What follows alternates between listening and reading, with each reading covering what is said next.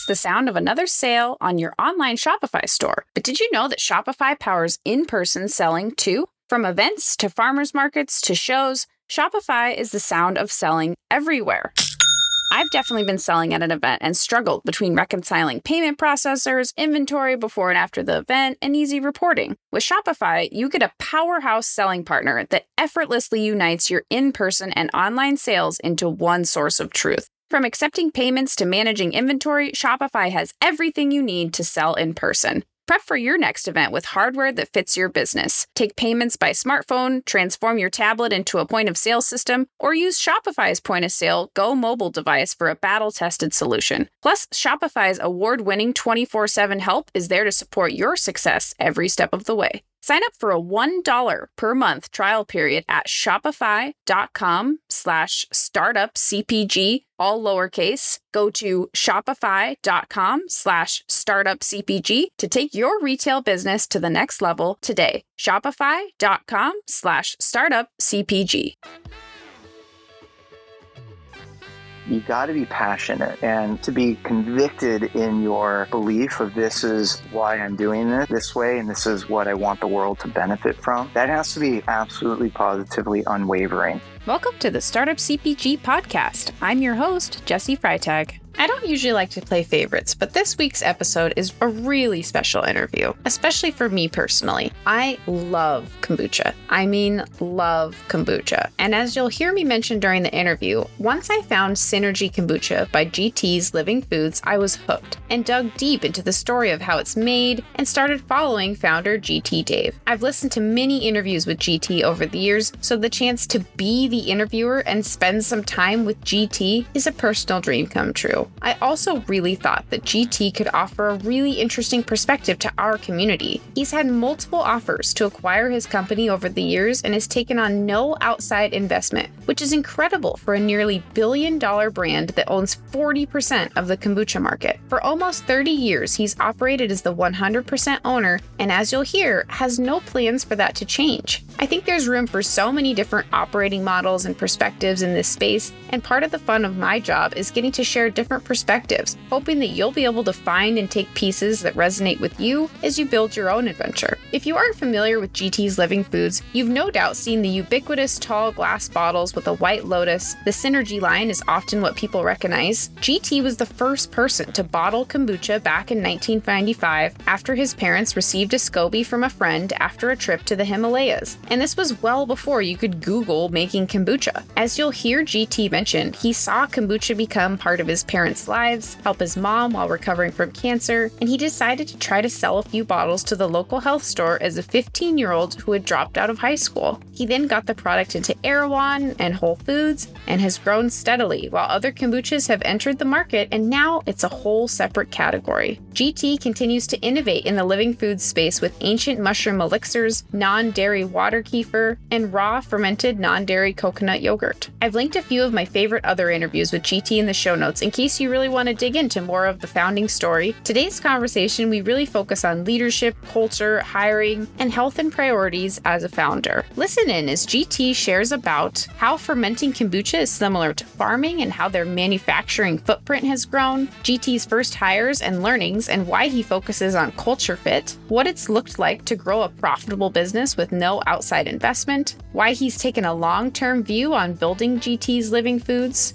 his advice for starting new categories and educating consumers, how they manage a massive brand ambassador force, what health and wellness looks like day to day, and his tips for prioritizing, and the importance of communicating and setting expectations and relationships as a founder, how he manages being a public figure and why he's chosen to be a visible face of the brand. We have some fun with questions about his love of animals and pets and Halloween, and so much more. Hi, GT. Welcome to the show today. How are you today? I'm doing very well, thank you. Thanks for having me on. Yeah, absolutely. It is my pleasure. I'm so happy to have you here. It's a huge honor for me to get to chat with you. And, I've been a fan of, the Synergy kombuchas and really all your additional product lines as well over the years. I think, I first tried kombucha maybe it must have been around 2015, a little later than the game than I wish I was, here in Portland. And I tried it and I was like, this is really intriguing. Kind of was trying all the brands. And then I tried one of the synergy flavors and I was like, well, this is perfect. Like whoever made this, like, this is what I want to drink more of. And then that's when I started, Googling who made this. And then I found you, read a little bit about the story, and then was like, oh, this is the person who's responsible for bottling my favorite drink and creating, basically one of my favorite industries. And so, lavender love is my personal favorite flavor, I think, of all time. Golden pineapple is a close second. But yeah, it's so fun because I love kombucha. I drink a lot of it, not nearly as much as you, I believe, with all the taste testing that you do and everything. But yeah, I love the industry that you've built, and I'm so grateful for the work that you've put in for all of us to be able to enjoy, a product that didn't used to exist on the market. Well, thank you for saying that. I mean, we do pour our hearts and souls into every bottle and batch we make. And as I'm sure you know about kombucha, it's not something that's easy to make because you really grow it more than you make it. And it's very sensitive to how it's made and who's making it and the energy around it. So we do really see it as a labor of love. Yeah, I love that. At one point, I was like, maybe I'll try to make kombucha. I think I bought the original, your original flavor. And I was like, I'm going to grow my own SCOBY. And I did grow a SCOBY, but I never got it to taste great. And I was like, you know what? I'm going to keep supporting the company that I know makes it taste awesome and keep supporting them existing in the world and making great kombucha. I'm not gonna, work on farming it on my own. So that little attempt made me realize, oh my gosh, this is such a process. And I think you've kind of referred to it as like more similar to farming than, it's not like if somebody says, hey, we need more kombucha, you can't just magically make it happen. It's gotta ferment, it's gotta grow. That's exactly right. I mean, we see our kombucha more as a form of agriculture than we do like a soda or a tea where you're just basically mixing water with flavor and sweetness or something like that. And that's actually how I fell in love with kombucha is when, my parents were making it in the early 90s and they were making it and drinking it religiously. And, just watching it being made, you almost immediately appreciate some of the ceremonial aspects of making kombucha where you really are like growing a plant, participating in the magic that I think Mother Nature creates whenever she creates something. And so kombucha is no exception. So that's something, that I felt almost tasked with to make it my personal mission to not only share kombucha with the world, but also to protect it. Yeah. Oh, I love that. And it's amazing that, your parents were, I believe they're essentially gifted a SCOBY that someone brought back from like the Himalayas. And then here we are 25 plus 27 years later, you're making millions of bottles a day, but still in the small, like 5 gallon batches. It's so incredible. And I'm wondering if you can kind of talk us a little bit about like what it looks like today, like, to exist as a company, like, how big is your manufacturing, like how big is the team now? I believe you have hundreds of people, like, just what's the kind of lay of the land for you, and what's the day in the life like for you? Well, it's funny. I mean, what hasn't changed is the way we make kombucha. I mean, the way I made it for my parents' kitchen when I first started my company in 1995 is, believe it or not, the exact same way that we make it today. So to kind of paint a picture for you and the audience, I mean, we start off with organic green and black tea. And then for those that don't know a lot about kombucha, actually, because it's a living thing, it requires a source of energy or food for it to consume and therefore to kind of allow it to grow and reproduce. So in kombucha, it's basically a form of that's a carbohydrate that you can use. So it could be organic cane sugar, it can be honey, it can be agave, it can be fruit juice. So at GTs, we use kiwi juice because it creates a nice kind of tangy flavor note for the finished product. So we blend the tea with the kiwi juice, and then we take what's called a SCOBY, which is an acronym for a symbiotic culture of bacteria and yeast. It looks a lot like a pancake because it's circular in shape and somewhat rubbery in texture. And you place that in what we do is it's a 5 gallon vessel. So that's why we say our batches are small enough to hug because, even like a teenager can lift it up. And we place the SCOBY in this vessel, cover it, and allow it to kind of naturally ferment in a warm, peaceful, kind of almost like nursery type vibe environment where it's fermented for 30 days. And then after the fermentation, the kiwi juice has been mostly consumed by the culture. Caffeine and tannins in the tea has been virtually removed because all these things are nutrients for the culture to grow. And what it does in return is it consumes these and then replaces them with organic acids, enzymes, probiotics, and other nutrients that we can benefit from that improve our health. And so when the tea is finished with its fermentation, it's no longer sweet. It's now tangy and tart. It has this natural effervescence, and it's also rich with all the nutrients that I just shared. And in addition to that, the culture itself also reproduces. So at the end of the 30 days, not only do you have what's now called kombucha, which is the liquid, but you also have two cultures that you can now use to make two batches. And that's what is part of the beauty of kombucha. It's very regenerative, very sustainable, and again, very similar to what Mother Nature does is she constantly reproduces herself. And so at GTs, just to again paint the picture of how we make our kombucha, because we limit ourselves to the 5-gallon vessel size, unlike the 50 to 100,000 gallons that a lot of our competitors sometimes use for efficiency's sake, at any given point, we can have hundreds of thousands of these 5-gallon vessels going on in our facility. Again, we call the fermentation room where we make the kombucha kind of like a nursery, because that's really where, similar to a baby that's just been born, that's really kind of their first taste of the world. And so we hold it in very high regard and treat it very sacredly. Yeah. Wow. That's amazing. I think you have like over like 500,000 square feet of like facility space. Is that right? Yes, that's exactly right. And the reason why that is that, again, like using the analogy of a farmer, compared to that of, call it a soda pop maker, the Cokes and the Pepsis of the world, if they want to make more of their products, they just kind of essentially open up the spigot more, blend more water and flavor and carbonation, and that's how they make their products. And all you really need is basically faster equipment. With kombucha, yes, it's nice to have fast bottling equipment, but that's not really what makes kombucha kombucha. It's this fermentation.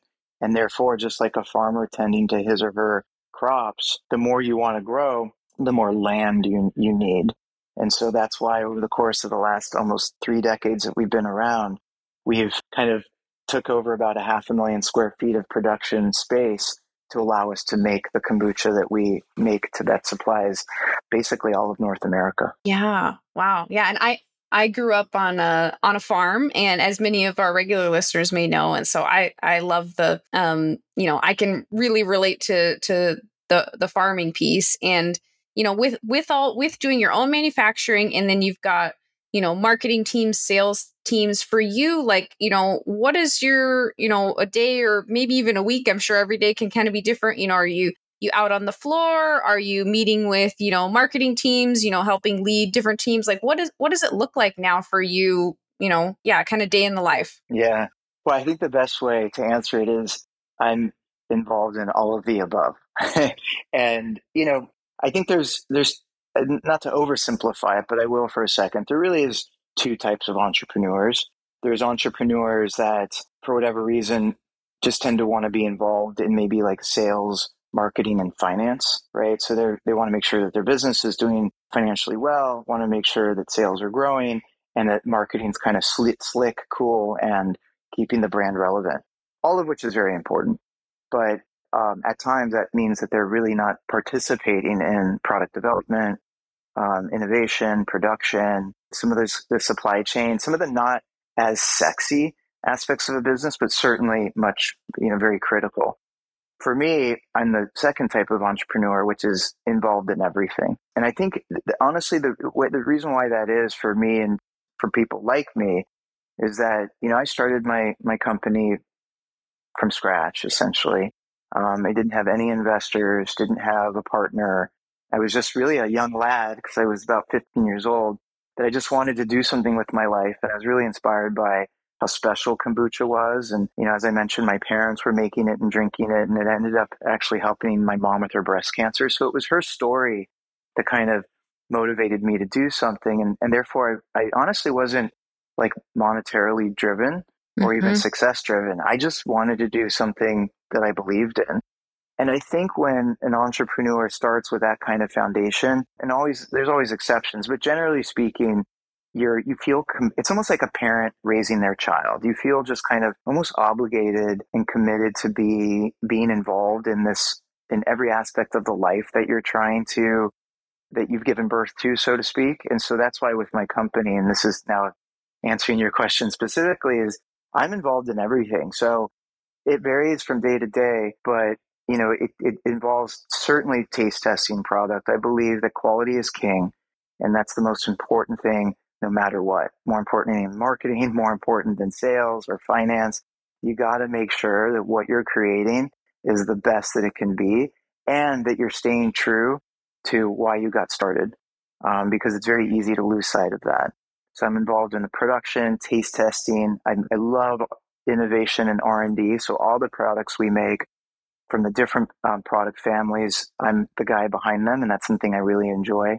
I'm also involved in marketing, a little bit in sales. Sales to me is a little transactional because it's more about selling. I like more of like a visceral connection with things, whether it's my products, my employees, or ultimately the individuals that we are conducting business with. And then I do believe that finance is important. So I'm involved heavily in kind of the day-to-day financial aspects of the business, because that's actually where a lot of entrepreneurs can get caught with their pants down, whereas they have other people handling their finances, and they wake up one day and they're like, oh my God, we're out of money, or we need to raise money. And then that's where you get pulled in potentially into that trap of having to raise capital and selling, your equity and bringing on an investor. And, not to say that it's always bad, but that can really complicate things. So I've been fortunate enough to have to avoid that. Yeah. Yeah.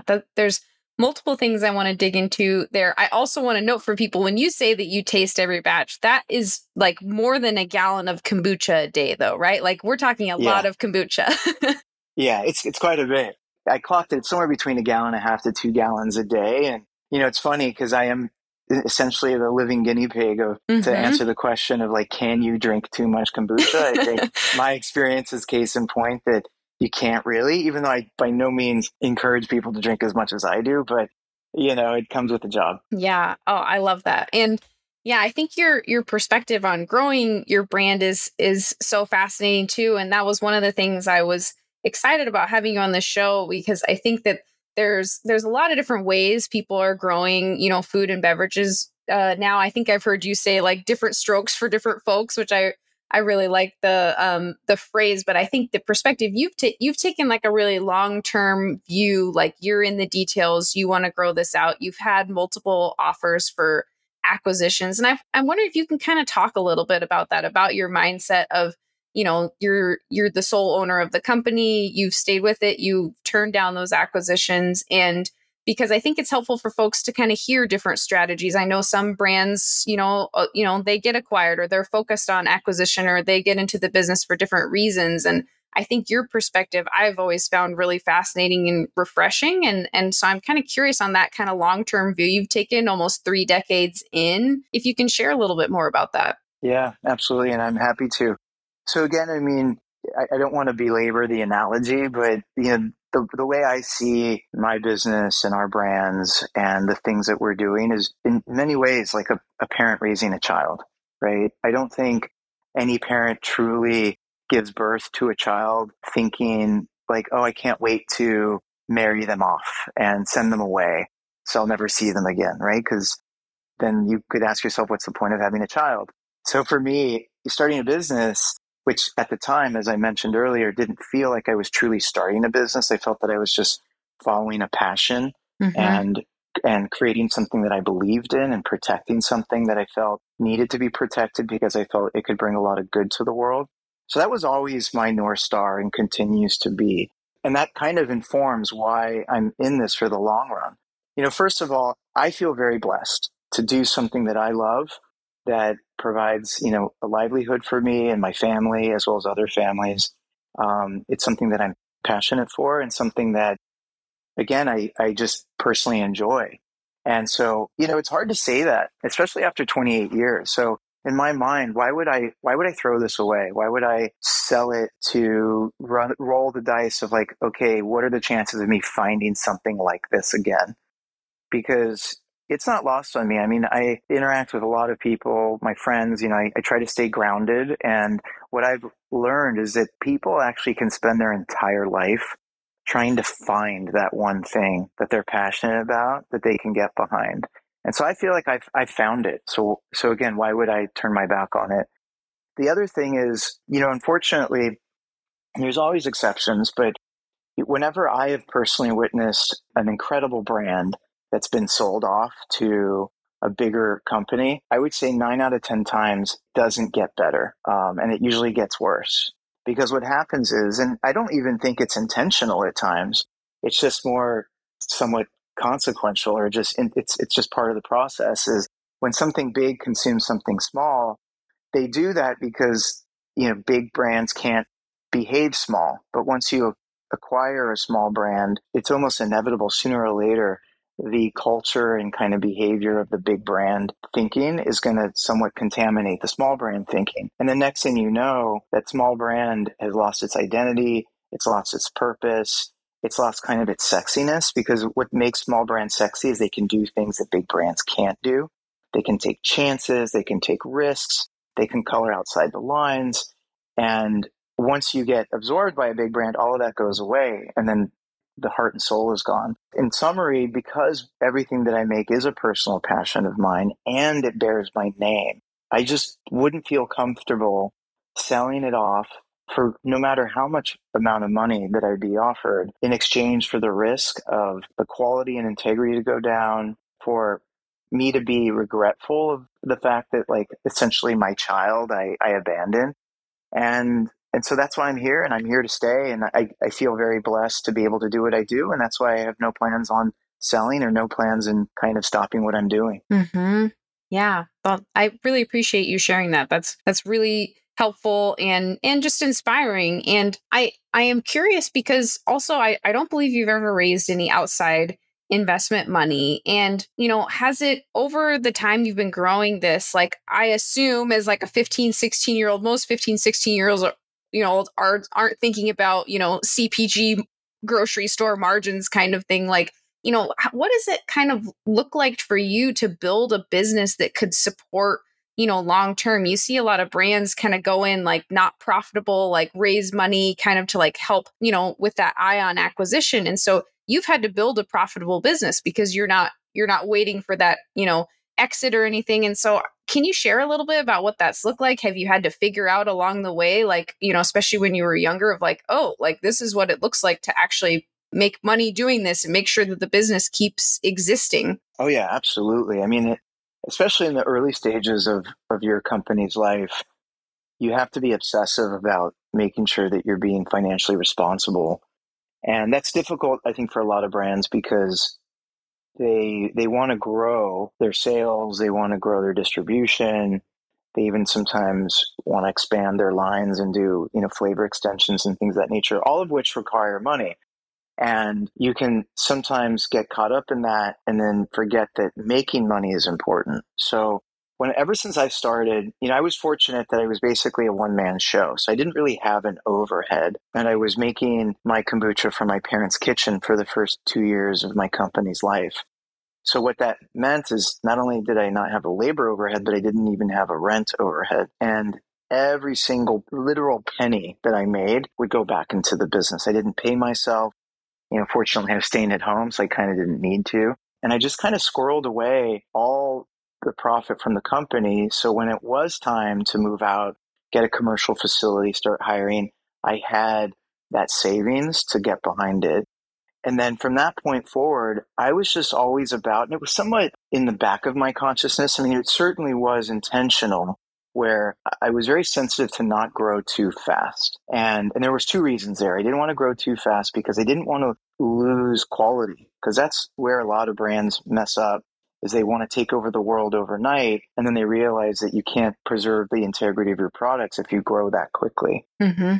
In addition to that, I think I was somewhat like an overprotective parent, as I've said before in the past, where I just wanted to keep my products special and close to me. So I didn't want them to be nationwide. I mean, for the first 3 years, it was basically only sold in like California. And So the point of all this is that I think when you're very cautiously optimistic and very conservative and very sensitive with where you go and how you get there, you preserve your profitability, and therefore, and you start to almost like establish a certain behavior of, again, of being financially conservative, that you don't have to worry about, am I profitable or am I losing money and things of that nature.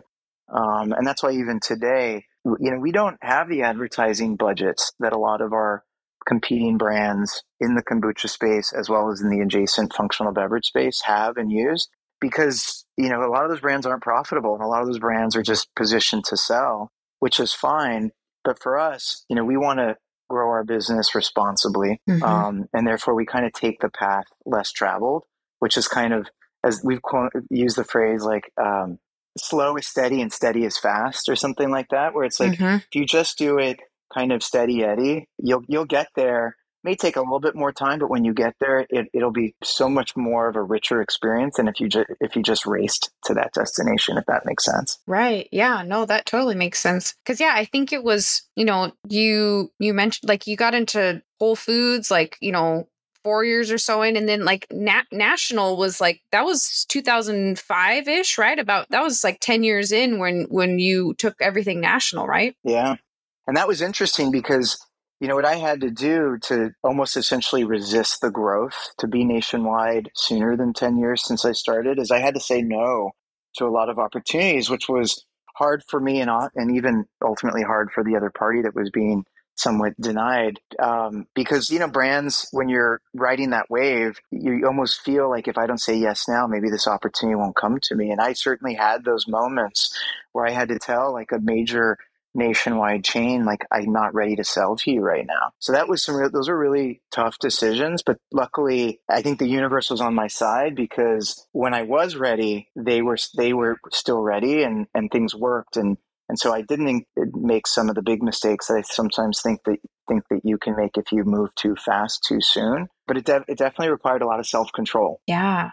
Yeah. Wow. And you mentioned being a one-man show for a long time. Like, I think like, those first 10 years. And then now you have a team, you have hundreds of people that you work with. And I'm wondering for you, like what it has looked like to kind of level up as a leader. Like when you work on your own for 10 years to then go to having a lot of employees, like I assume there's some learning curve in there of, working with lots of other people and, just manage, when you go from 5 to 10, 10 to, 50, 50 to 100, like all those stages, that seems like a lot to manage. And I'm curious for you what that process has been like. Has it required some, introspection or like some conscious, like, all right, these are the things I want to focus on as a leader? Like, what has that process been like for you? It's an interesting process. I mean, again, I say this somewhat jokingly, but there is some seriousness in the statement. Is hiring employees is a lot like dating to get married. And the reason why I say that is there are versions of intimate relationships. Like, we all know that at times we can spend more time with the people we work with than the people we, are married to or even are related to, family and what have you. So, therefore, and you always have that disadvantage where, unlike real life, like you can go on a series of dates and have a series of interactions before you get married. In the employment space, maybe have like a handful of interactions and then you're basically going to get married. And so, what I've always tried to do is make sure first and foremost that there's just alignment. There's alignment philosophically, there's alignment even spiritually, and then there's an alignment in the work ethic. And, I'm not going to deny that at my company, I think one of the secrets of our success, or at least one of the reasons why we're successful, is we're ambitious, right? Like the way I describe my personality is I'm intense, I'm a perfectionist, and I'm incredibly ambitious. And so that translates into very fast pace and like no room for error, and perfection of the standard. And so that does require a certain type of individual. So when I first started building out my team, I don't think initially I was aware of how specific I had to be. So there were a couple of mistakes. And I don't even want to necessarily call them mistakes because I definitely learned from them. But let's just say there was certain situations where they didn't unfold the way I wanted to because I didn't maybe scrutinize that philosophical and spiritual and professional alignment as I to the degree that I needed to. So I learned that very quickly. And that's why silly things like learning people's astrological charts, learning like people's kind of greater beliefs and passions is really important, because it does become part of their DNA of who they are or who they will become as an employee. And so, that's why there's a lot of energy and a lot of attention that's put into identifying who it is that we need to work with and what they need to have from a personality standpoint to be successful. And it's a journey, and it's an ongoing journey. Mm-hmm. Yeah. I appreciate your introspection around, your leadership style. And I think I heard once you say that, if you haven't been able to work out in the morning, that you've canceled a meeting before. You don't want to deal with me after I haven't worked out in the morning. Yeah, that's exactly right. I think, again, because we're humans, we're not machines. Mm-hmm. And I need to make sure, like for me, 8 hours or more of sleep and a nice, good workout is the fuel that I need to be at my best. And if I don't get that, then I won't be at my best. And I recognize that. So I modify my schedule accordingly. Mm-hmm. Yeah, I love that. And to your note on just like, kind of finding people with the right energy, I think you had an employee who kind of, started in maybe manufacturing, and then essentially just like really was the right fit culturally and has worked all the way up to like executive level, and then helps find the right, decide who's going to be a fit for the culture. Like, can you share a little bit more about that, or other employees who have just kind of like, they've been a fit, and how that helps kind of maintain the culture? Because at this point it's not, it can't all be on you. Like, I assume that you got everybody that kind of fits, and then everyone's kind of helping find the right fit and maintaining the culture, that the right culture. No, that's exactly right. I mean, because what I didn't mention, but I think you and the audience may already know this, but I dropped out of high school before I started my company. And the reason why that's important, and I'm not saying like this is the right way of doing things, this is just how I do things, is that I guess because I don't have, a really impressive academic background, I therefore don't put a whole lot of weight on someone's academic background. I think it's important, don't get me wrong. But I think there are some companies that like they only hire MBAs. And, I think that's interesting and certainly can work.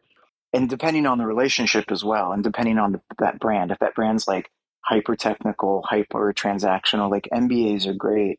But I think for something like what we do at GTs, where it's a lot more heartfelt, again, this homegrown farmer vibe, and that kind of philosophy and ethos is threaded throughout everything we do, from finance to operations to marketing and so forth. I tend to like to find individuals that, yeah, it'd be great you have a solid background, whether that's academic or whether that's just your career and past lives at other companies. But what you can't teach is attitude. And so that's why I probably over index or overemphasize attitude over even academics. And because that means that if you have an attitude and a perspective that's aligned with mine and the businesses, then that is something that you can't fake and you can't teach. Everything else you can teach. Certain skills you can teach. And so that's why, like in the hiring process and the relationships that I've cultivated with my employees, it's always just making sure first and foremost that we are of a like mind. Mm-hmm. Yeah. Yeah. No, I really like that. And I also just, I've found that, true, and has worked well in my own experience too. Some of the best people that I've hired have, like I've seen their work, I've interacted with them, and I'm like, this is a person that I want to hire. And then, they're like, well, I don't have the educational background for that job. Where I'm like, well, yeah, but you got the right attitude. Like, we'll figure it out. Like, let's make it happen. Like, I can tell that you're the person that's the right fit, and I want to work with you as a fellow human. And we'll figure out all the rest is just all details versus what fancy certificates or education you have. So I really love that you brought that up. Yeah, you're right. I mean, again, perspective it informs so much. And so it's always important to understand people's perspectives. Mm-hmm. Yeah. And I'm also, since we talked a little bit about, like you trying to get 8 hours of sleep and, working out, and, I feel like there's a lot of pressure when you're growing a company to kind of cut corners on taking care of yourself, especially for founders. It's a big topic in our community of founders trying to find balance, trying to get sleep. and those kind of things. And it seems like you've always really prioritized that. And also you've had some like interesting schedules that you've set up like that work for you. Like I think when you started your parents, like you were working like from like midnight to the morning, like to make sure there was like no interference with the batches. You've been a night owl at certain stages. Like I'm curious if you can kind of talk about how you've prioritized yourself. Have you felt a lot of pressure to give up those things? And, like just what has that looked like? I think our, listeners could, just kind of really relate to, any tips you have for taking care of yourself so that you can, you can keep doing what you love in the long run. Absolutely. Well, so there's two things that I think you have to sort out when you're an entrepreneur. Is one is your health, right? And that is subjective because what keeps people mentally and physically healthy is not the same. It's not the same standard across everybody, right? It's very subjective. So for me, it's sleep and exercise. And then what I should add is probably a third is obviously a good diet. But that to me kind of manages itself because over the course of the last few years, I've been able to develop somewhat a standard way of eating that I don't even have to think about it. But sleep and exercise requires more thought. And so that is like the health bucket. The other one, which is tricky because it's very contingent on where you are in your life. Because like, again, I was very fortunate to start my business when I was a teenager. I, therefore was very young. I didn't have a wife or kids or a mortgage or any of those kind of obligations or responsibilities. So I was able to, yes, don't get me wrong, there was a lot of sacrificing on my personal life. Like I had no friends, no social life, not to get TMI, but I was like a virgin until like my early 20s because I didn't even have the opportunity to like date. I mean, I was basically like asexual. And so, that was hard, but it was not an issue for me because the exchange of being able to build something that I loved was great. So in my mind, I had balance, even though to the outsider looking in, getting up at, as you mentioned, midnight is not normal, but it didn't affect me that way. I think where entrepreneurs have to be careful is, yes, you've got to always take care of your health. And that is really important because if you're not healthy, you're not going to be very useful for your business.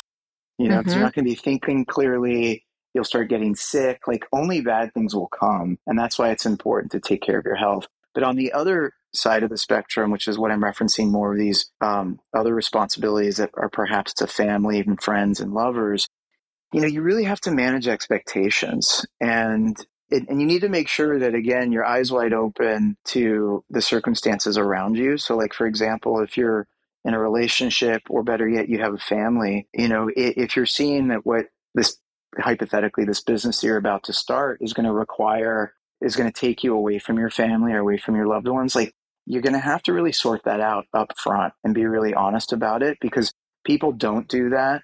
And then they realize that it becomes a problem and it can actually be somewhat cancerous to your professional growth because there's something on the side that's like this black cloud, this unresolved issue that's starting to kind of rear its ugly head and creating kind of an uncomfortable situation. So you have to really get in front of it and establish, like, get everything out in the open, get a lay of the land, and almost establish certain guardrails so you don't wake up and go, oh my God, I'm going through a divorce because I didn't spend enough time with my wife, or my kids don't know who I am because I didn't spend any time with them. That's something that you want to get in front of and make certain commitments. And so to avoid as much as you can an unfortunate outcome there. It's easy. It's easy to. I say a lot of time, like, my business is my firstborn and my first marriage. And, I say that to my husband and even to my kids sometimes, which is like, hey, like, I got to take care of this within reason. And so as long as everybody understands it, then I think things will be good. That understanding is critical. Yeah, I appreciate that note on just the upfront communication and laying it out there so that everyone knows what you're getting into. It's when, like you said, it sits on the sidelines and simmers, and that clarity is super important. It really is. Kind of going back to some early days of hiring, like, what were some of your first hires in the company? Like, do you have any stories around maybe the first couple people you hired? Like, did you hire people first to help you make kombucha? Did you hire, people on the sales side? Like, maybe your first couple, do any stand out to you as like, big moments of of hiring and just kind of growing out your team in the early days? Yes, there definitely was. I mean, I had a variety of experiences. And, I think, again, because I'm such a perfectionist, I was reluctant to delegate the secret sauce, so to speak. So the actual making of kombucha was the last thing that I delegated because I Mm. felt, that was the most special and needed therefore to be protected the most. So what I delegated initially was like the labeling, the delivery, the sales, all those things that really didn't affect the actual quality and integrity of the physical product. And then my biggest moment, which took a while to be honest, which was when I eventually found somebody that I could hire with confidence and trust to make the kombucha the way that I would make it, which is with like 100% pure love, care, and in the quality and all of that. And, it took a while to relinquish that fear or concern about giving it to someone else. But once I was able to, it was a beautiful experience. It's almost like falling in love where you're like, wow, now I know what everybody's talking about, or this feeling is like something I've never felt before. There was this beautiful moment of being able to delegate something as important as making my kombucha, but also at the same time having confidence that it was going to go well. So that was a big moment. But to be honest, the biggest, which I'll share really quickly, is when I hired my first manager who was in charge of production, he unfortunately started to have some problems at home where him and his wife were fighting. I think she might have been having an affair or something like that. Long story short, he ended up having a heart attack at home one weekend Oh my and gosh. passed away. And the reason why this is an important story is it actually references the sensitivity that kombucha has with how it's made and who is making it. So this individual's name was Alfredo. Alfredo seemed to be very unhappy because of his challenges at home for a minimum of 2 weeks. And so what happened was after he passed away, every batch that he made within that 2 week period of where he was very unhappy, they all turned moldy, and none of the cultures reproduced, none of the tea fermented. They basically just died. And so it was really interesting that it almost felt that and this was an eye-opening moment for me of, again, like, hey, you need to be very sensitive to who you let make your kombucha, because there's almost like a transfer of energy. And so it reminded me that he was unhappy, therefore his batches were unhappy, and therefore they were not healthy because their lack of happiness. And so that was just, again, a permanent reminder of I have to be very careful of who I let make the kombucha, because again, it's a very personal expression, and it is a transfer of energy, like I said. Yeah. Wow. Wow. That's Interesting, really right? wild. Yeah. Yeah. I mean, all of your products are, like the name, living foods. So yeah, that's wow. Are there any other any other stories from some of those first few hires that you had, or anything that any big learnings that you had, like from employees that you hired as you scaled? I'm always super curious of stories from those kind of, when you're kind of under 10 employees. Those first few hires always seem really, critical and formative to a business. They really are. And again, it goes, I can't stress enough the importance of ensuring alignment, physically, philosophically, spiritually, all of that. Because once you have that, you almost feel like you're a family. And I know, the term family can be sometimes overused in business and somewhat misused. But, certainly when you're 10 or smaller, you need to have that family vibe, right? Everybody needs to feel connected and valued and part of something bigger than them, because with that, I don't know, there's just something magical happens. It can't be transactional. Like, you can't be having just 9 or 10 individuals that are there just because of a paycheck, because it will show. And so, in my opinion, whether it's 10 people or 10,000 people, it gets harder as you scale, because I mean, I'll admit, like, I don't know the names of every employee that I employ. I once did, but now I just can't. And so that's just case in point that it's inevitable that as you grow, you can't be exactly the same as you were when you were smaller, but generally speaking, you can. I mean, I really encourage my management team to have a relationship with their direct reports as if we were, a 10-person company. So there's ways to do it, but you got to put forth the effort, and it's easier said than done.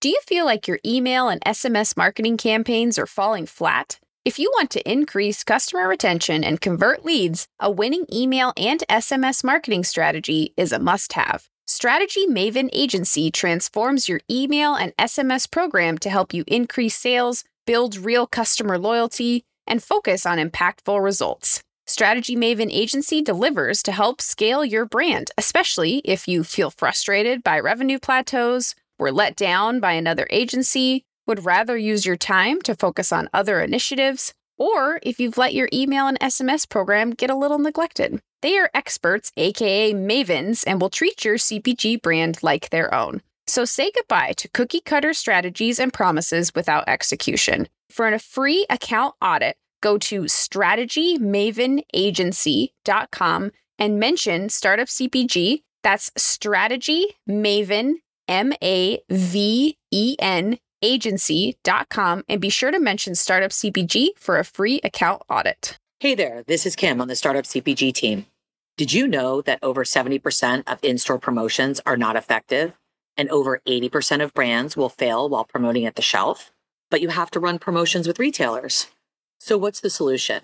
Thankfully, PromoMash, the only all-in-one promotion management platform, and Crisp, a leading retail data platform that integrates with over 40 retailers, have developed a joint solution that gives CPG brands a level of visibility and control they've never had before over their trade spend and promo performance.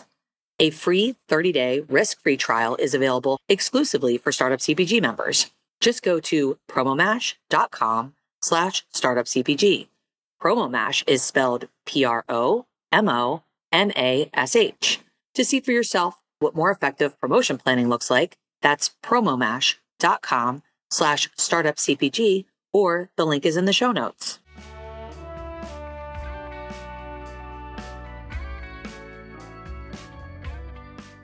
How do you kind of, in that area of, staying on track of everything, and you mentioned kind of like how hard it is to, give up certain parts of the business, like when you were initially having someone else make making the product, like, do you have any tips for, for founders navigating the different aspects of the business? Like, you're hiring experts in these different functions. And for you, like, what has it looked like to kind of educate yourself in a function like marketing, for example, but also hire experts in that area and manage those experts? Like, do you have any tips for kind of how you stay on top of like what's the right path forward? Also trusting the people that you hired. Like, it can be kind of tricky to navigate, and wonder if anything comes to mind for you. You're right. It can be very tricky. And I think what's very important, because this is actually where a lot of companies screw things up, right? As they get bigger, they start bringing in these outside resources, these experts, these consultants, these advisors, and they sometimes just take their advice blindly because they go, this guy has an MBA, or this guy has an impressive resume, or this gal did all these great things. And I think, yes, that's important. But, what my personal approach has been is, as I said earlier, is every brand and entrepreneur needs to have his or her North Star. And the North Star is, this is why I'm doing this. This is why I got into this. And this is what I'm looking to accomplish. And it almost has to be like your constitution, where you like write it down and you don't change it. And you put it in like a glass case, and it's basically gospel. And so, like, for me, I always wanted to make great products that improve people's health and lives. And again, is really honoring Mother Nature. And that was and is my North Star. And so when, a lot of times when these advisors come in, they and there's always exceptions. So this is something that, again, is just a general statement, but they typically come in with like the same approach, which is like, all right, let's cut costs and let's get lean, or let's grow faster. And it's almost like, I call it like the steroid approach. And I say that because like I'm a fitness guy and I've never done steroids. And I've seen guys and gals that have, and yeah, they look great initially, but it's such a shortcut that at some point something bad happens, right?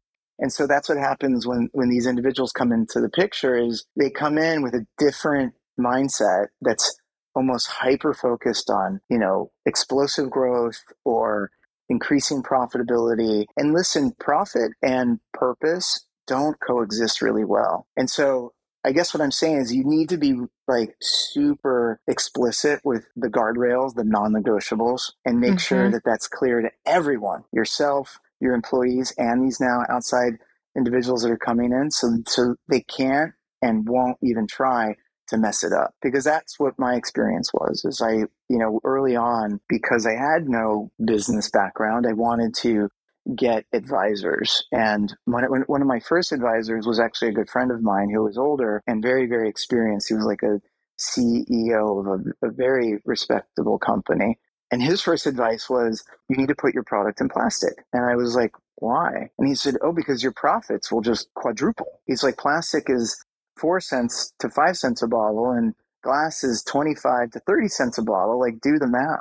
And I said that, yeah, that's right, but my product won't be good anymore, right? So it violated, and this is what I'm getting at, it violated that like constitutional belief of like, we need to make the best product possible. And so because I had that, I was able to reference it and said, hey, plastic would change the flavor of my product, adversely change it. And therefore that violates this constitutional position that I've established for myself. So I won't do it, even if it means I'm turning my back on millions of dollars of additional profit.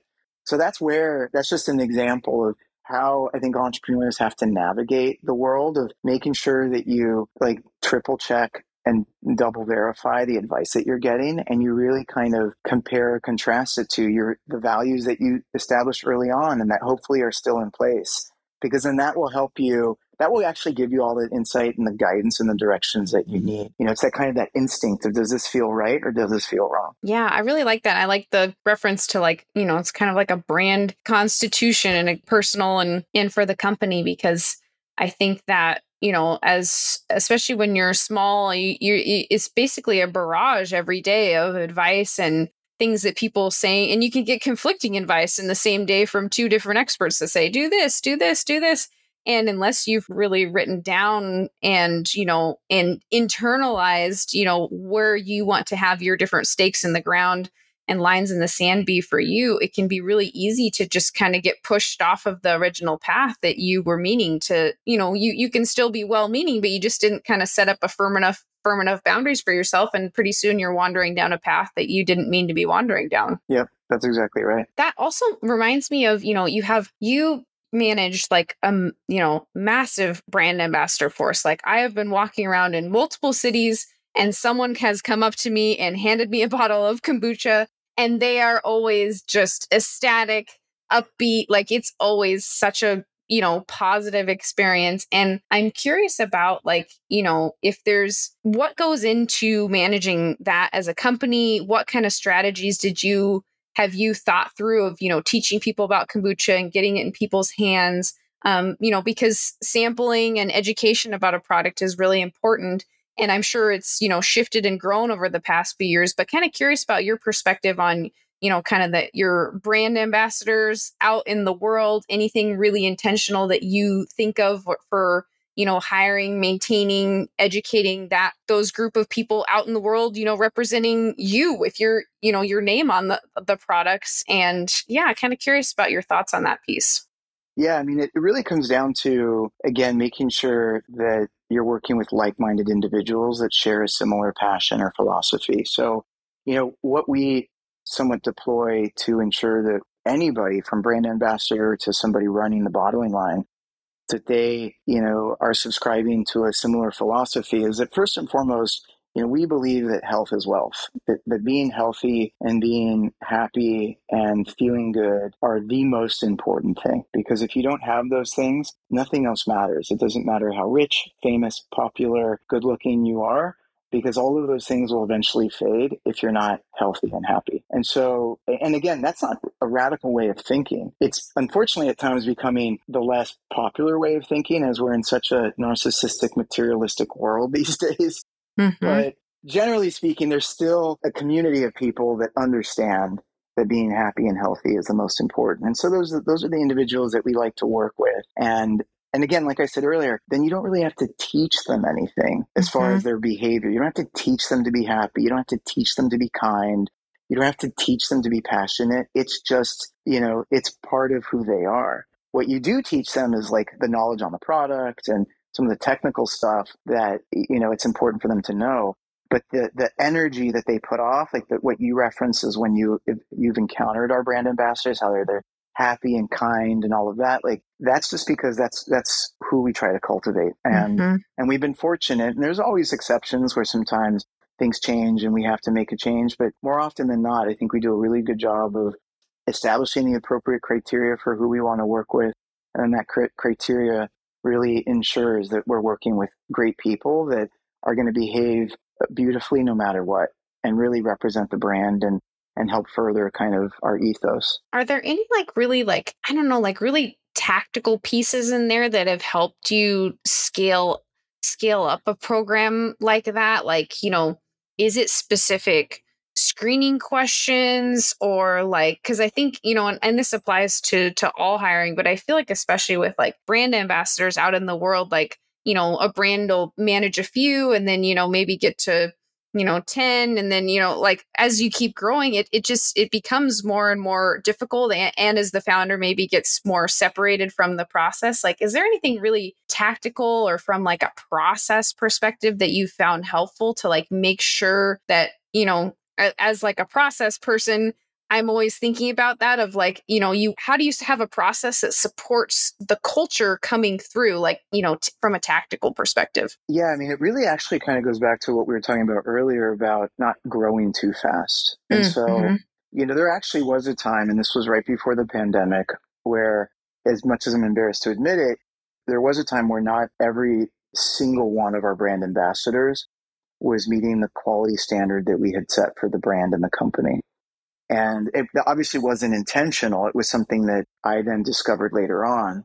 And it's because, lo and behold, we grew too fast, right? In 2018 and 2019, we had all these opportunities presented to us. Like Coachella came to us and wanted us to present at Coachella for free, but wanted us to curate this kombucha garden and so forth and so forth. So we were almost forced to a certain degree to kind of triple our brand ambassador headcount. And so that can translate into hyper growth and growing too fast. And so in that, there was a time where we didn't necessarily have the type of quality of brand ambassadors that we needed.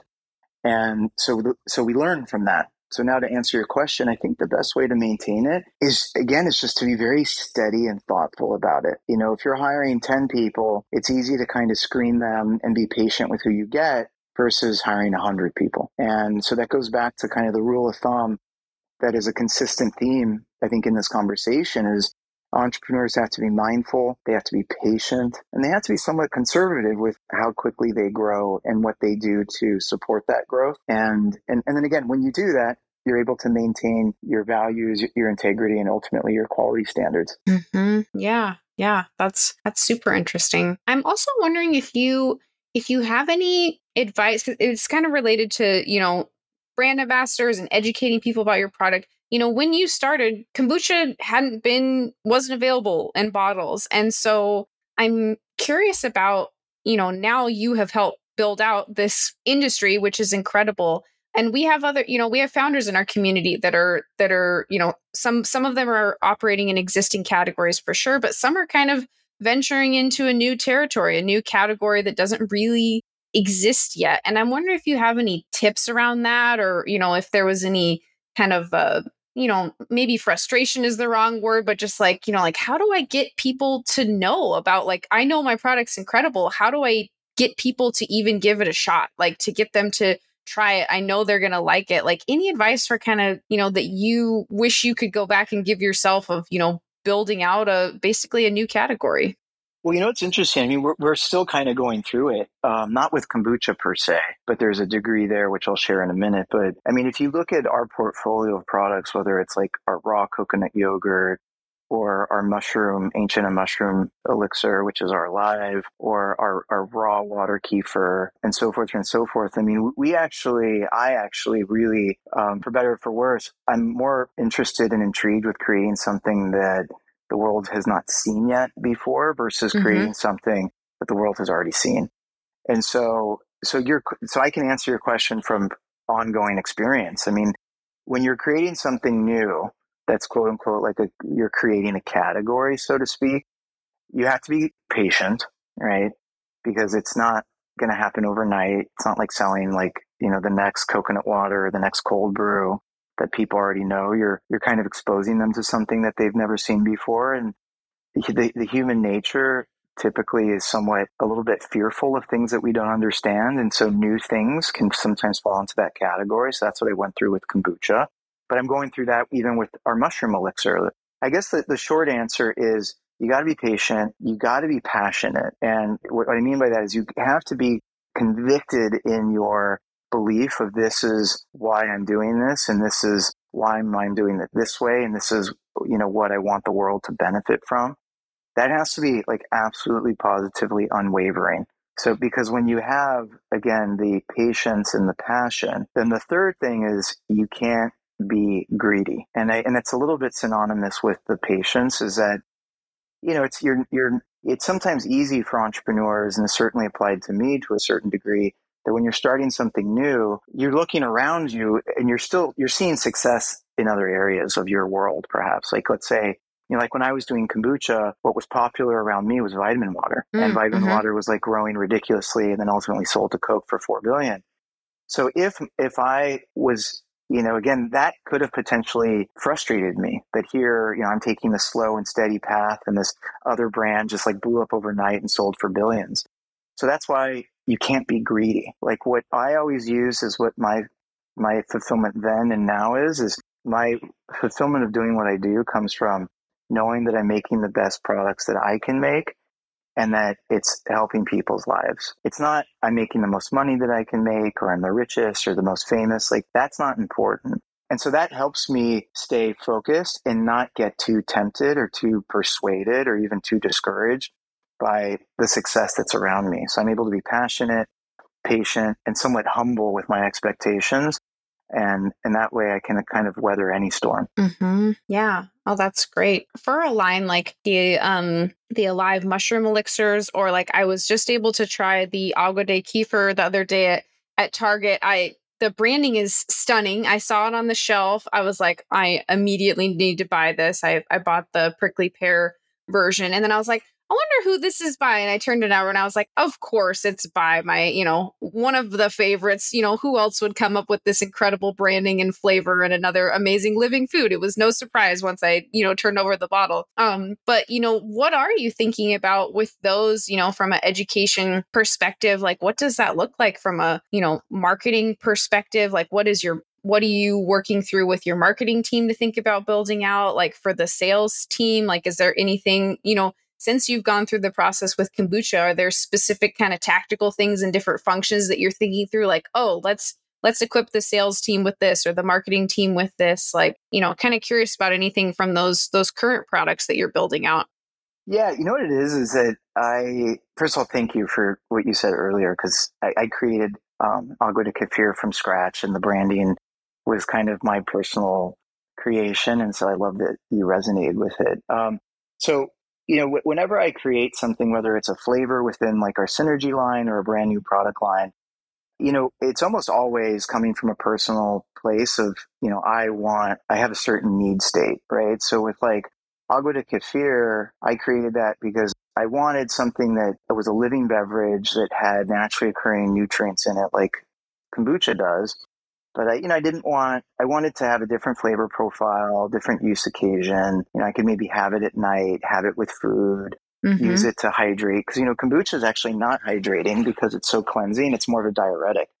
And so, I look at my life and my health holistically, and I don't believe that any one thing is the silver bullet, right? Everything kind of collectively plays into your overall health. And so, a lot of the products we create come from a personal need state that I have. And then the way I try to design them and ultimately position them are almost like, again, not to belabor the analogy, but almost like having different children, right? Like I never want to have 5 twins.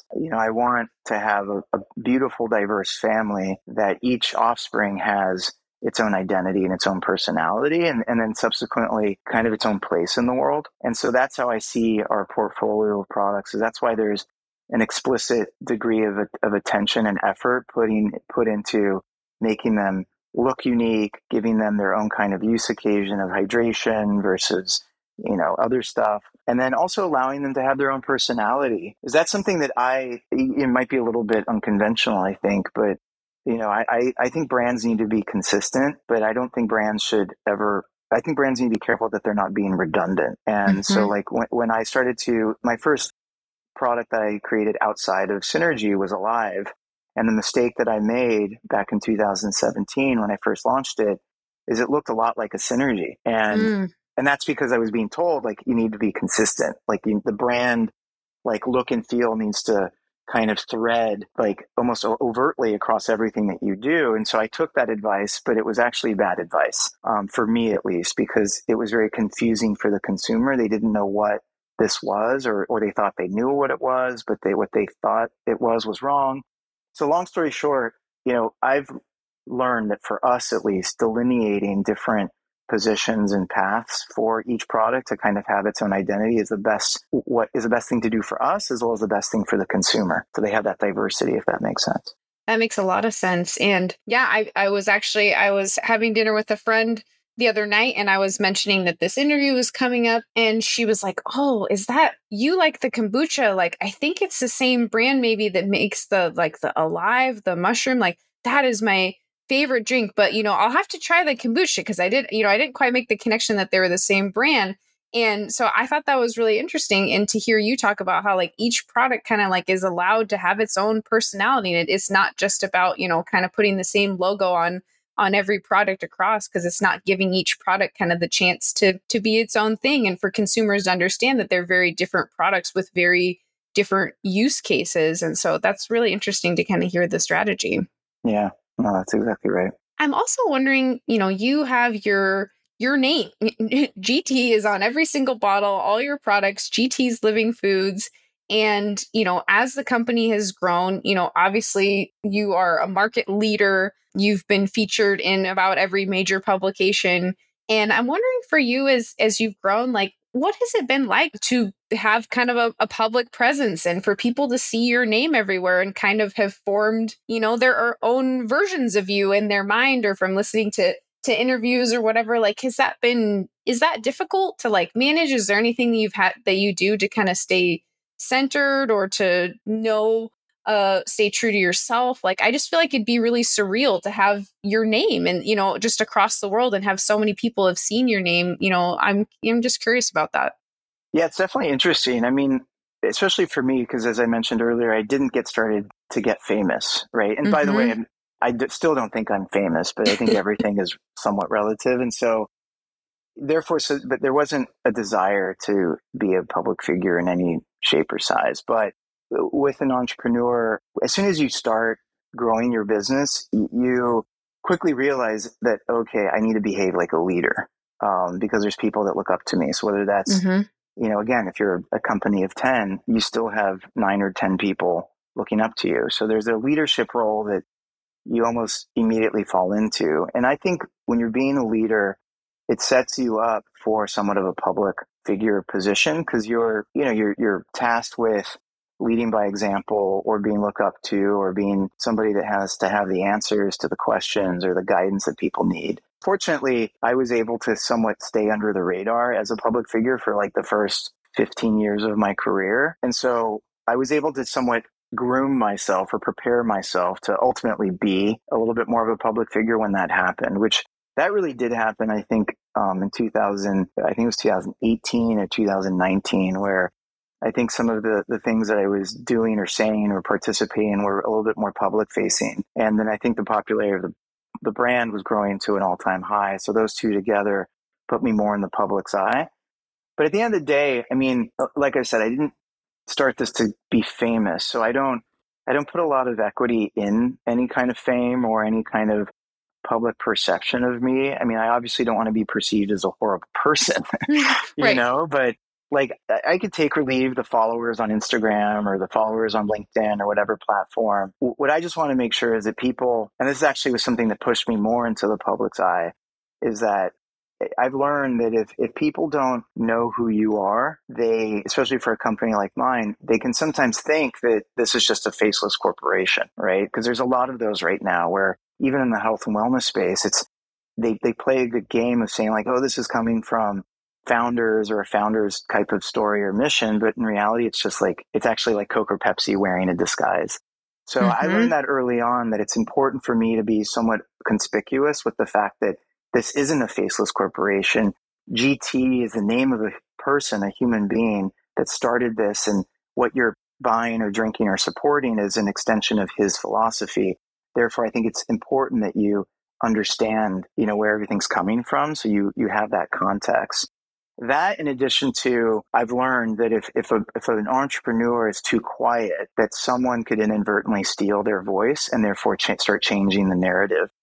And so we started seeing that in our industry a few years ago, and I think that was yet another reason why I felt more obligated to lean into a consumer-facing conversation, because I really wanted to make sure that people were getting things from my mouth and hearing my side versus getting somewhat unsubstantiated information that's somewhat fake news from another source. Yeah, that's really interesting. And I mean, as someone that has seen you as a public figure and, followed you and appreciated the kind of connection to your product. And I always appreciate that you do seem to, are out there answering questions. You're out there sharing your story. And like, I think it was a couple years ago, there was one media outlet kind of had a interest, they had cut up an interview with you and in a way that kind of had a particular focus to it. And there was a YouTuber that kind of reacted, and you just reached out to them and said, "Hey, come to my house, come hang out. Let's hang out and have kombucha."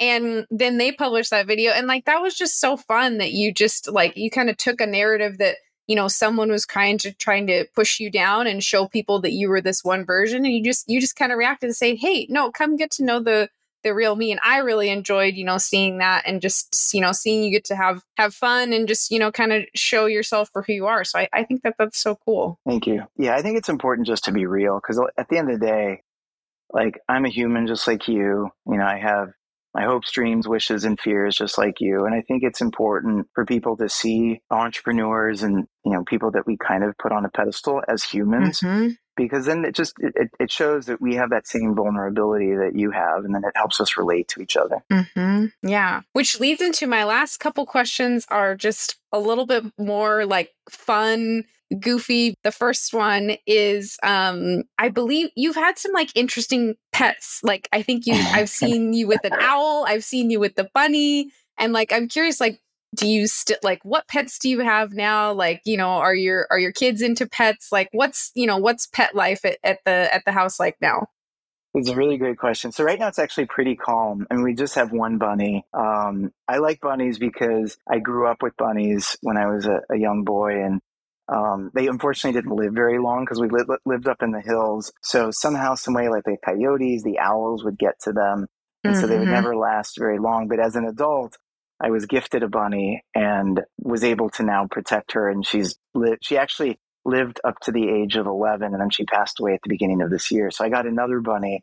So that's Bunny that you probably saw in the Forbes video that you referenced a minute ago. Her name was Madonna. And then I replaced Aw. her with a new bunny when she unfortunately passed away, with another bunny named Gizmo. And they're part of the family. The kids love them. I think it's important that children can interact with another living thing, because then they understand the sensitivity and care and thought that needs to go into not only interacting with them, but ultimately even taking care of them. At some point, we want to get a dog because we also think that's the next stage of animal life with children. But that's in LA. In Hawaii, where I have a home, there's thought to develop a little bit of a ranch because we have some extra land. So, want to get some chickens, want to get maybe like a miniature bull, or like a little goat or something like that. Because, I mean, again, I think animals certainly are an extension of nature, and I think they have such a gentleness and a selflessness to them. And in many ways, they almost have like an unconditional love. I think it's really important for humans in general, but specifically young humans like children to interact with, because I think it develops character and perspective. Yeah. Oh, absolutely. Yeah. Thank you for sharing about that. Because yeah, as someone that grew up on a farm, like we had horses and, a bunny and cats and dogs and even a bird at one point. And I think that was so just pivotal to growing up. And yeah, you develop a certain gentleness and just understanding of, how you impact other beings and creatures and how you can impact for good and for not good. And so, yeah, that's really cool. Yeah, exactly. And my other fun question is, I believe, from online that you seem quite into Halloween and dressing up. I've seen an incredible Hellraiser costume that you did, Two-Face. Like, I've seen the families, the Flintstones. Like, is there a Halloween costume, like either for you or as a family, that you're like, I hope we get to do this, like in a future Halloween? Oh boy. Well, first of all, I love Halloween because it's close to my birthday. And then I Nice. also love it because, I think it's really impressive when humanity it takes on a different identity and allows that temporary new identity to allow them to kind of change their perspective, even if it's just for one evening. So that's why I really love like the dressing up process. Wow, of a costume that I hope I get to be. It's funny. I kind of dictate the costumes with the two costumes that you referenced, Two-Face and then Pinhead. They were part of the theme of an event that I host every year that we've dubbed Fright Night. So it's a Halloween party that I host for 800 of my closest friends, and and I like to establish a general theme. It's not a mandatory theme; it's somewhat directional, but like. I did like the superheroes, supervillains, which is the Two-Faced one. And then I did the Addams Family one, which was just more goblins and ghouls, where I did Pinhead. So this upcoming party, I'm doing like a crazy killer clown / haunted circus type vibe. So I guess I don't know if I'm answering your question, but I'm trying to actually think of what my costume is going to be. I haven't decided. I just like things that allow you to disappear and to take on again that identity for that night. So I don't know if I have a good answer for you right now. That's okay. It's super interesting to hear your kind of perspective behind that. And I love to dress up. And so, when I've seen that from you, I thought that would be fun to hear a little bit more about. So that's awesome. And then, I guess my, a kind of final question just would be, you've done so many interviews and I've listened to so many of them, and I'm grateful for all the time that you've shared for, people like me to listen and learn the story behind products that we love. Like, is there anything that you've wished that you've been asked or that you don't get a chance to talk about, as much as that you'd like? I just wanted to give you a chance to share anything that, you're like, man, nobody ever asked me this and I've always wanted to share about it. Wow, that's a great question. I think I actually have been able to share a lot about my life in recent times. So I'm grateful for that. I mean, I guess the part that I feel that you can never overemphasize is, again, the love and care and humility and thoughtfulness that goes into what we do. I think in this day and age, it's easy to overlook that because there's so much noise in the marketplace, whether that's social media, whether it's online, whether it's in other areas, that I think even like the best brands can get misunderstood. And I think sometimes we inadvertently get pulled into that equation of people thinking like we're a giant brand that's sold everywhere, that has all this success, so we must be the bad guys, or we must be in it for the money, or there must be like a big brand behind us kind of being the puppet master. And so I always just try to go out of my way to say that's actually not the case. And, we're sizable in our market share and where we sell our products, but we're still very small in everywhere else. Like the way we behave is very small company. The way we create is very small company. Our values are very like small company. Like, we're not greedy. We're not trying to take over the world or anything like that. Like, we just want to make great products that will really change and improve the lives of people who enjoy them. And we really want to create things that in many ways kind of are somewhat provocative, if that makes sense, where they encourage people to look at their lives differently and reassess things differently, or get new questions, or find answers to certain questions, or challenge the status quo. And so that's really who we are. And I think it's hard to convey that sometimes through a label or through a website or through a social media. So I think that's the one thing, and thank you for the opportunity, that if I had the mic time, that's what I would always want to put out, is like, we are like the truest definition of a purpose-driven brand. And that's the number one priority I want people to take away from. Yeah, I love that. And I mean, I feel like a personal testimonial for, the impact of the brand of having a kombucha most days is always an opportunity of reflection for me and a reminder to take care of my body and think about what's going to make me feel good. And, and following, some of the stories you've had, like the Bloom series that you've done and everything you and your team put out in the world kind of is an opportunity for reflection. So I feel personally kind of impacted by the purpose that you've put out in the world. So I think that's really cool to hear. Thank you. And thanks for all the support. It means so much to me. Awesome. Well, is there any other products or, things coming out this year that we should be on the lookout? I think there's a new smaller size that I saw teased at,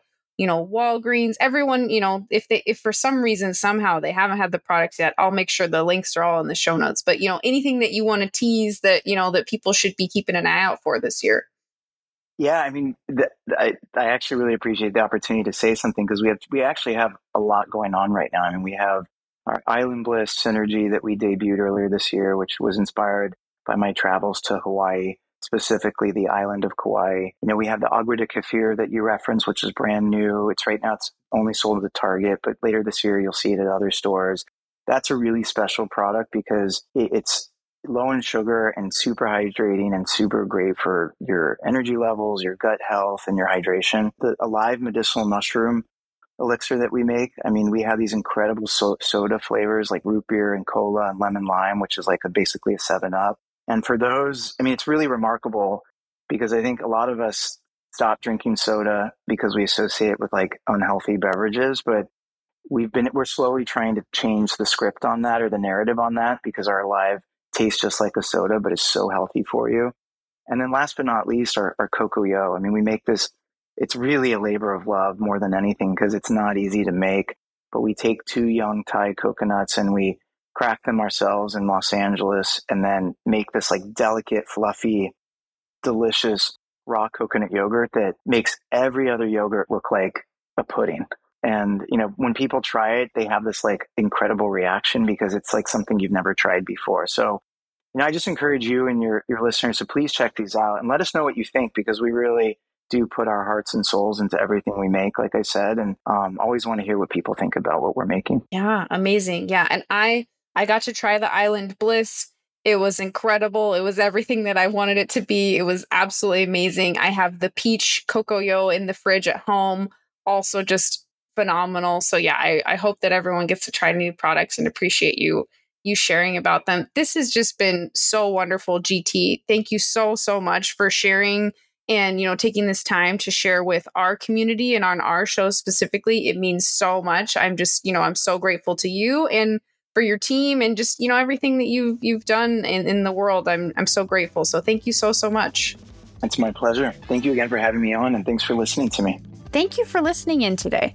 I'm so honored you joined me for this conversation, and I love hearing from you all with feedback, suggestions, or if you just want to say hi at podcast@startupcpg.com, or you can find me on LinkedIn. If you liked this episode, we'd love for you to share it with a friend or colleague, subscribe so you don't miss future episodes, and maybe even leave us a 5-star review on Apple Podcasts.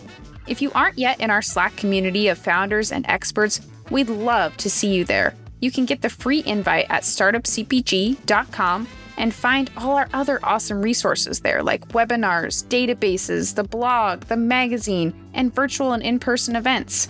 And if you found yourself rocking out to our intro and outro music, which I do every single time, make sure to check out the Super Fantastics on Spotify. It's the band of our Startup CPG founder, Daniel Scharf. I'm Jessie Freitag, your host and producer, and on behalf of the whole team at Startup CPG, thank you for being here and see you next week.